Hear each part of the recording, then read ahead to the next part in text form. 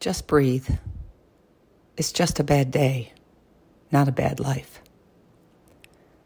Yesterday I had kidney stone surgery. To say the last few weeks have been uncomfortable is an understatement.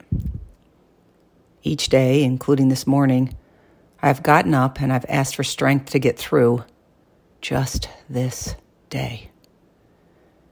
It was too overwhelming to think about the weeks leading up to surgery and now the week of recovery. I know I can get through a single day, though. So I take a deep breath, send some love to my body, and ask for help from God to get through it. So when you start to feel the stress of life, take a pause. Break things into little increments that you know you can manage. For every time you are able to get through one thing, it'll build strength for the next. Be able to slow down and go one step at a time.